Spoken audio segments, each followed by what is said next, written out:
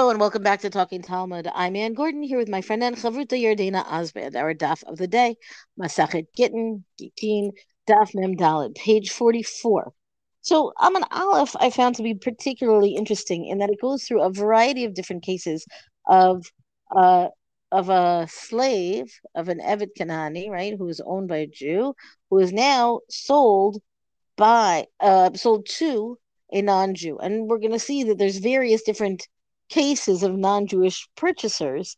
I might have thought, and I think that this is the interesting observation from afar, which kind of calls into question what I've said several days ago, which is that I kind of had thought, well, there's an advantage to a not there's an advantage like from a Jewish perspective, from a halachic perspective, if we think that keeping more mitzvot is inherently better.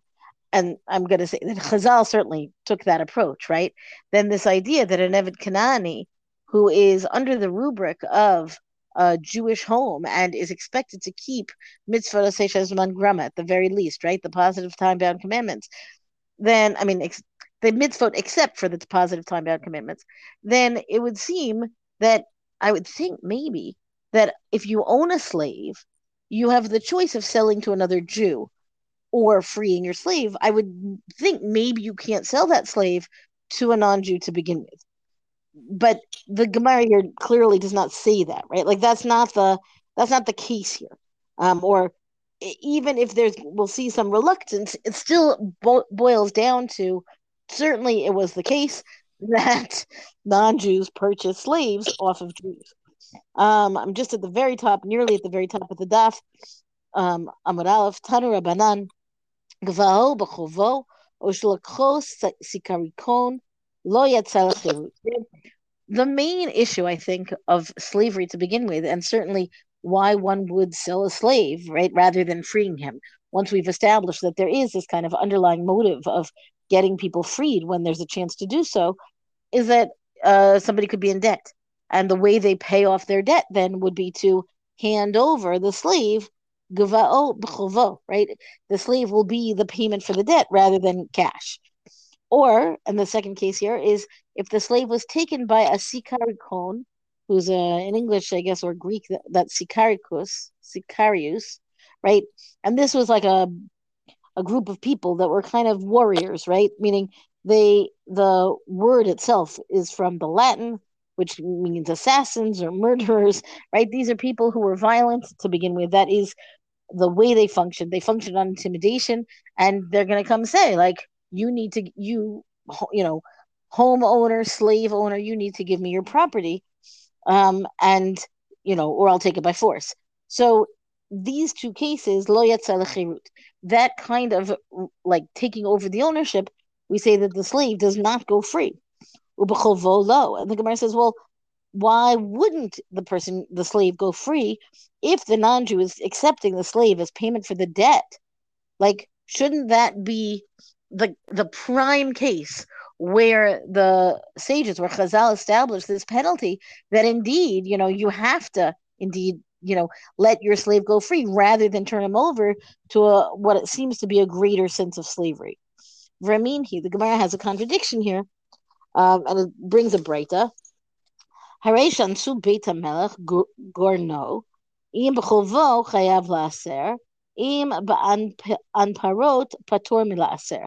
So there's a case, right, in the Breita where there's the king's household takes the goren, right, the threshing floor by force, and they're taking it, right, the presumption is that it's a matter of paying a debt to the king. So he's going to take the tithe, he's tithing, such as it were, right?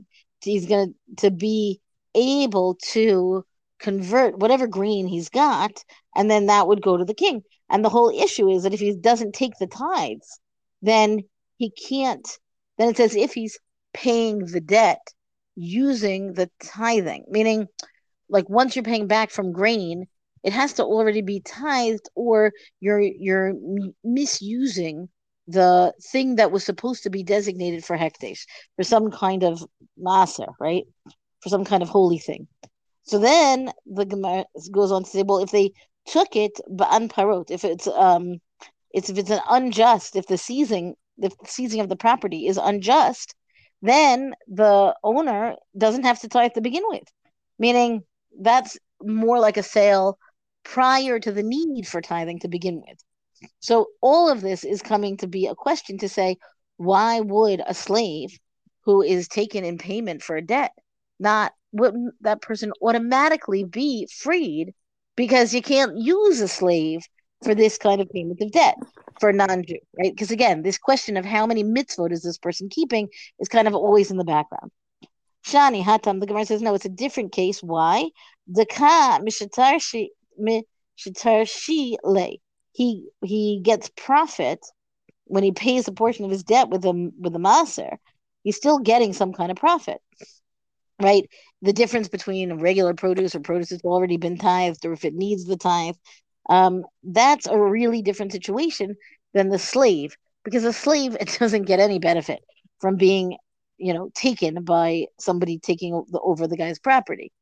And so, therefore, because nobody's going to benefit from the slave having a transfer of ownership, Chazal don't penalize the person who sold him. It's it's presented fairly straightforwardly, I would say, but it's not entirely clear to me why it is that he's not considered that it's not considered a financial gain to be able to pay off your debt. Meaning, once you're paying off your debt, I would think that means yes, you're not accruing any profit, but the idea that it's really a financial loss because you've lost your slave, okay, but you paid off your debt. Like I'm not sure if this is, my modern sensibility getting in the way and kind of a very, deep internal dislike of debt. But be that as it may, the Gemara goes on. Tashma damar rav hamocher avdo lefarhang goy. Um, this seems to be a word from, we can take it from a different language to begin with. The suggestion that I've seen in my handy dandy Koran, footnotes or side notes, which gives exactly this kind of etymology, says it's from Middle Iranian, meaning a guard. So what happens? We have Rav wants to give a proof that somebody who sells his slave to this Farhang, right, this person who is a non-Jewish official somehow in the government, right? Yatzal Cherut. In that case, the slave would be freed, even though the owner agreed to the sale. But he's agreeing to the sale because he's under duress by this owner, by the soldier or the guard. He's got some pressure to sell the slave. Hatam havale lefayes velo pies, and therefore this owner should not never have appeased the official guy, right? Meaning you don't hand over a slave for the sake of making nice to the guard. And besides which, it seems that in the case then that if he would not do so, if he does not appease him, then how are you going to penalize him? You're not going to say you have a penalty of freeing your slave in the case of not going forward with free of using him to, I don't know, to get the guy off his back.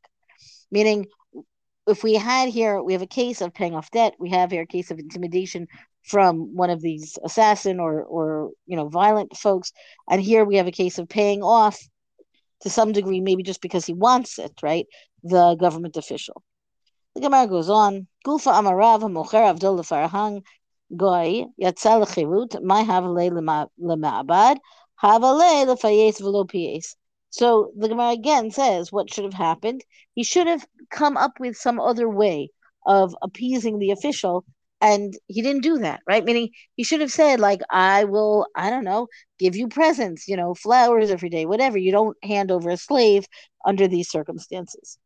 So all of these, again, like they go through, the transaction works. It's not that it doesn't work, but there's still this kind of underlying dis-ease with the not disease, right, but an unease with the idea that the slave is going to be now in the hands of is being used to pay off a debt and is in the hands then of non-Jews. The Gemara goes on to talk about, and this I'll talk about outside just for a moment, what happens if you sell your slave to a non-Jew, but only for a short time, right? What if you do it for 30 days? Is the slave going to be freed? Is that part of the penalty for being willing to sell your slave under these circumstances? Do we say it's not a slave at all? And what happens, is that the kind of case where the government official could also kick in there, and then the slave gets emancipated? But wouldn't that have been the idea, that you're only giving the slave over to the official for a certain amount of time or a special project, that kind of thing? And the answer is, the sale is not going to be reversed. It's still, again, it works. The assumption of the duration being less is certainly helpful in this situation. And then I want to say lastly, although I'm sure it's not lastly, the Gemara keeps going. There's the case of what happens if you sell your slave. Your slave is an Eved Kanani. Now you sell your slave to a Ger Toshav. A Ger Toshav is a non-Jew who lives amongst the Jews in the land of Israel, with the idea that they are the people who keep Sheva Mitzvot B'nai Noach, the 7 Noachide laws.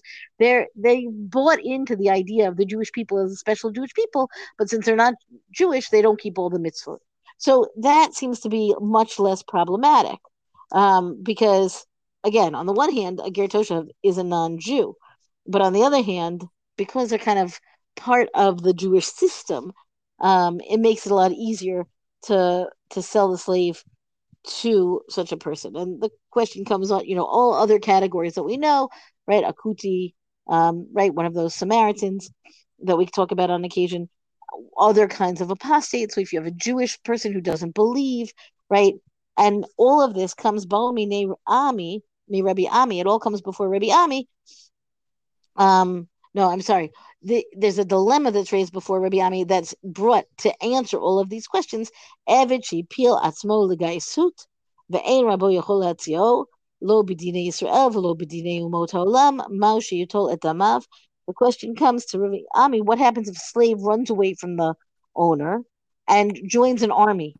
And now he's in trouble, right? The master can't remove him. You can't get him out by halacha. You can't get him out by the civil law, right? The law of the nations of the world. And so what's supposed to happen? Can you pay him? How do you get out of this slavery situation? And all of this then comes back to say, this is how you deal with a situation of purchase or transactions with a non-Jew. What happens, and this is going to be the conundrum, I guess, that they use to throw it back to say, that's like the worst case scenario, where he can't get paid, and he can't free his slave, and he can't do anything for this guy. The slave ran away and took the army fundamentally as his master instead.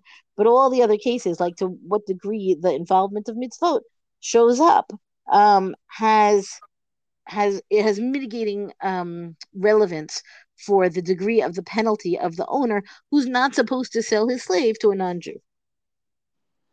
So I just think it's interesting how much we see that the owner really gets penalized for this action.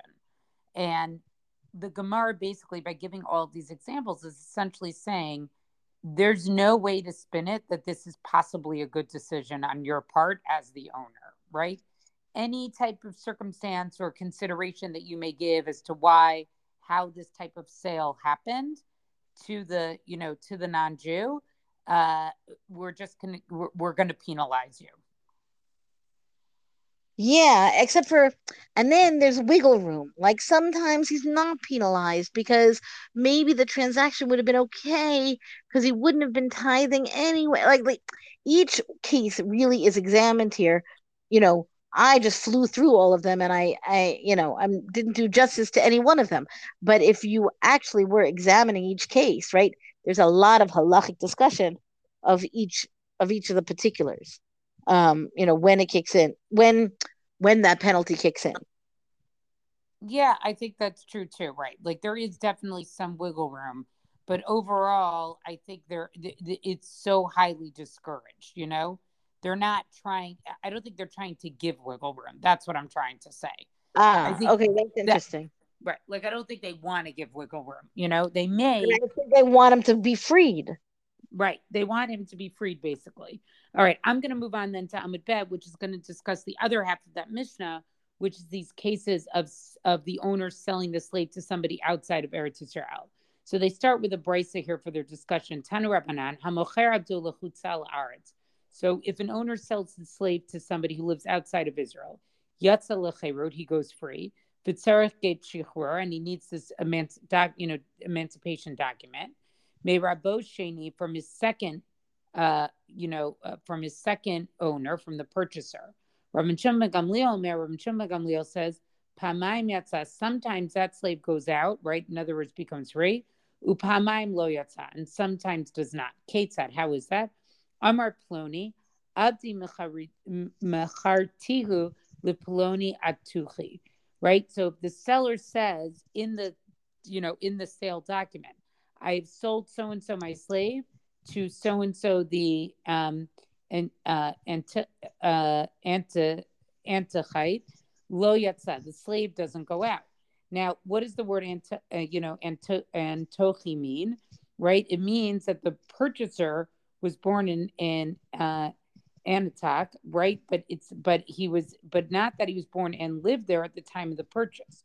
So we don't necessarily assume that he intends to relocate or to send the slave from Eretz Yisrael outside of Eretz Yisrael. In other words, they're just picking a city that's outside of Eretz Yisrael, right? It's an identification of where the purchaser is from, but it doesn't necessarily mean that the purchaser is going to take him there.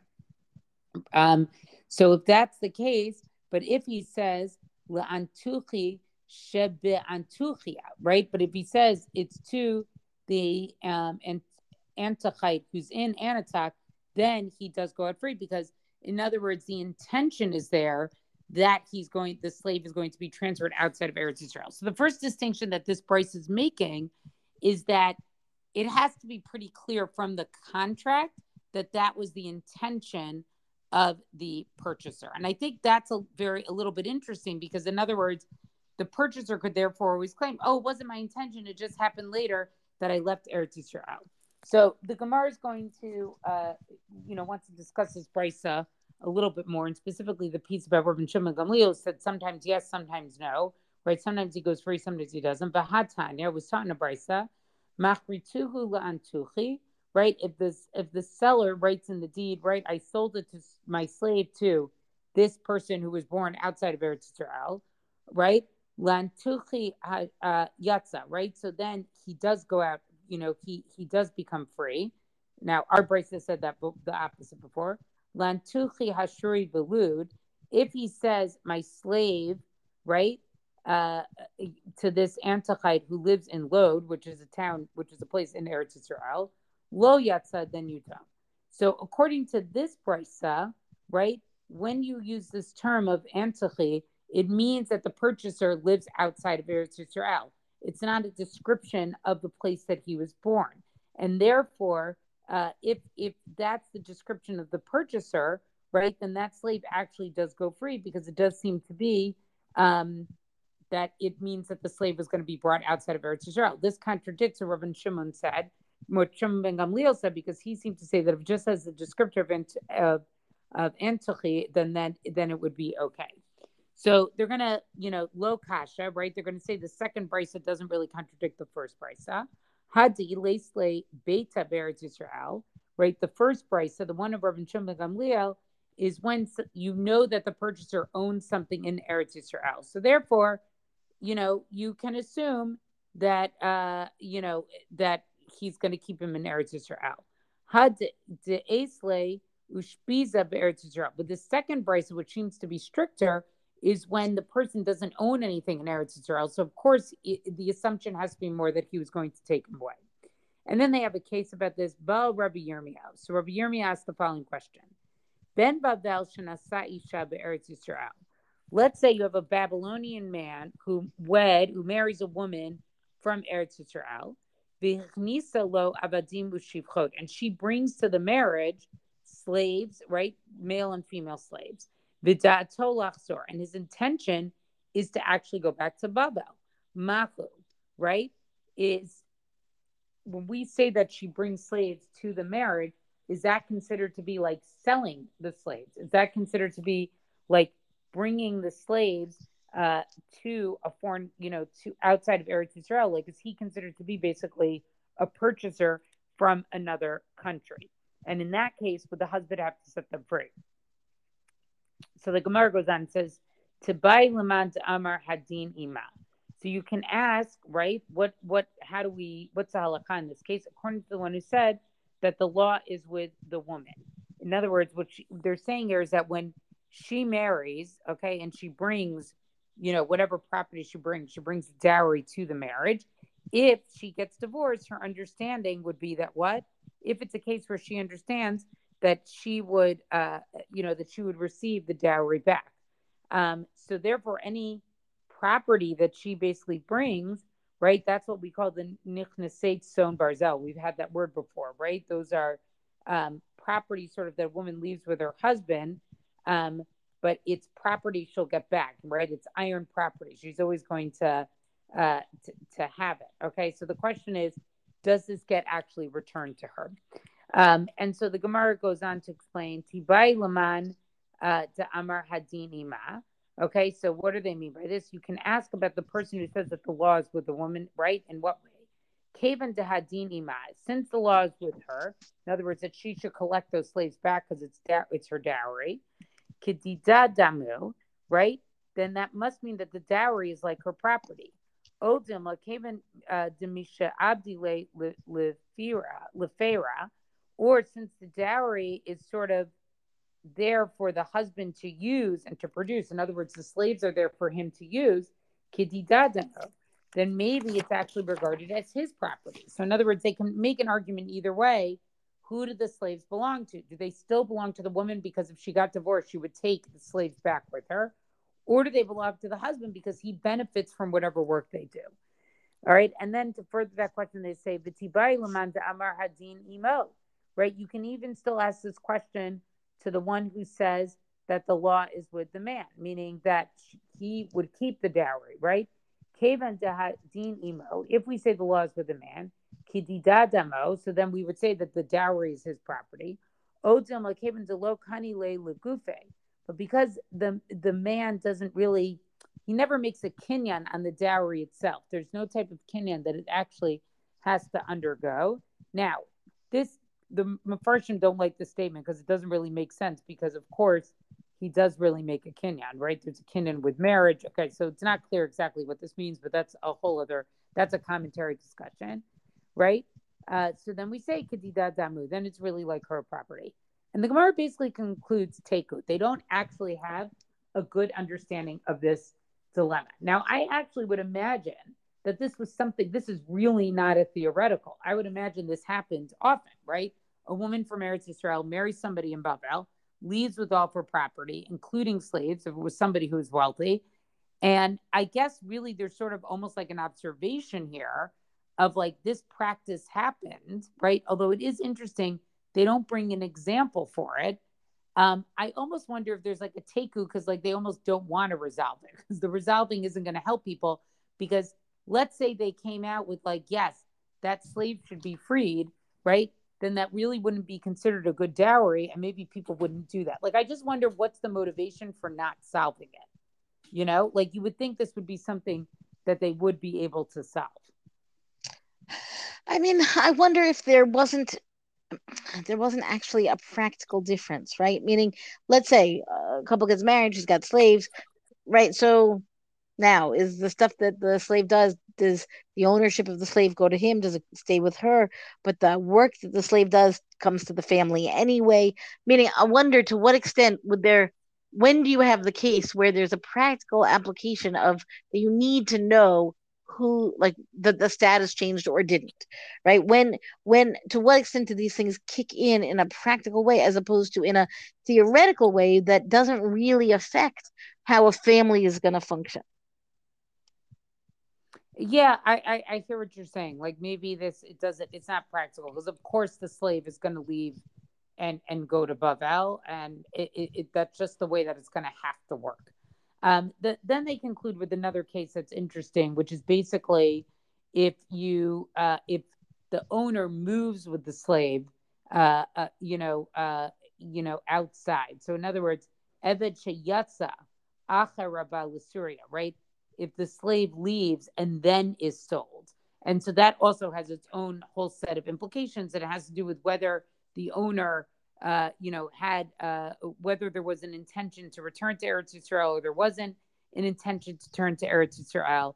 But that's also an interesting case. And part of what they're going to get into discussion with is like, does the Evet have a choice? Can the slave choose not to go? And no, that's probably not true. Of course, the slave is going to have to go. So it's also interesting that that's kind of not when you see it that way. That's almost actually like that's like a starting question, right? Like, can an owner take his slaves outside of Eretz Israel? And the answer seems to be yes, they can. It doesn't seem to be ideal, but obviously it was something that happened. And like you said, Anne, like I think there's a practical piece to both of these questions. The one about, a dowry, the one about somebody moving out of Eretz Israel, like almost in a way like the halacha can't even go maybe where it wants to go there because it probably was something that was just practiced. I think so. I find the whole question of what happens to this, like, as much as we've discussed other property that comes into a marriage, once you're talking about slaves, I find it to get very, very interesting, right? The idea, because the slave is not owned in the same way that a field might be, let's say. On a field, yeah, sure, there's produce, and now to what extent does that go to the husband, and for how long if they were divorced, and so on. But the slave is a whole other person who it seems like, I don't know. I find it really interesting whether, like, I'm thinking of, like, I don't know, picture a case where there's like an old childhood slave who takes care of, the wife from her childhood all the way through her adulthood. And now I've made up the scenario totally, right? And now she's coming with the person to get married, and now they get divorced, right? So is this old, like, nurse slave gonna stay with the husband, right? Like, I find that to be a very strange, even possibility. I don't think that's how it would play out, but right, like, there's more to it, I think, um than just this transaction of, you know Yeah, let's do I the think the math. Gemara, like a slave is a person, it's a human. Right, And right, so it has exactly. different rights. And I think that's actually what this whole mission is predicated on that, as a slave, and remember, this is a Canaanite slave, this is a non Jewish slave who gets integrated into your household as a Jew. And once freed, is allowed to marry another Jew. I mean, it's like, it's essentially sort of a process of conversion through slavery, is I guess how I would say it.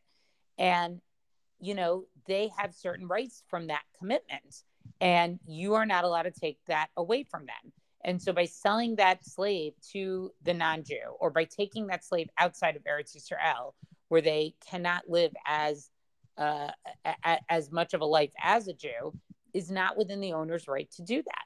And that's Right. very different than a vase. I think that's exactly right.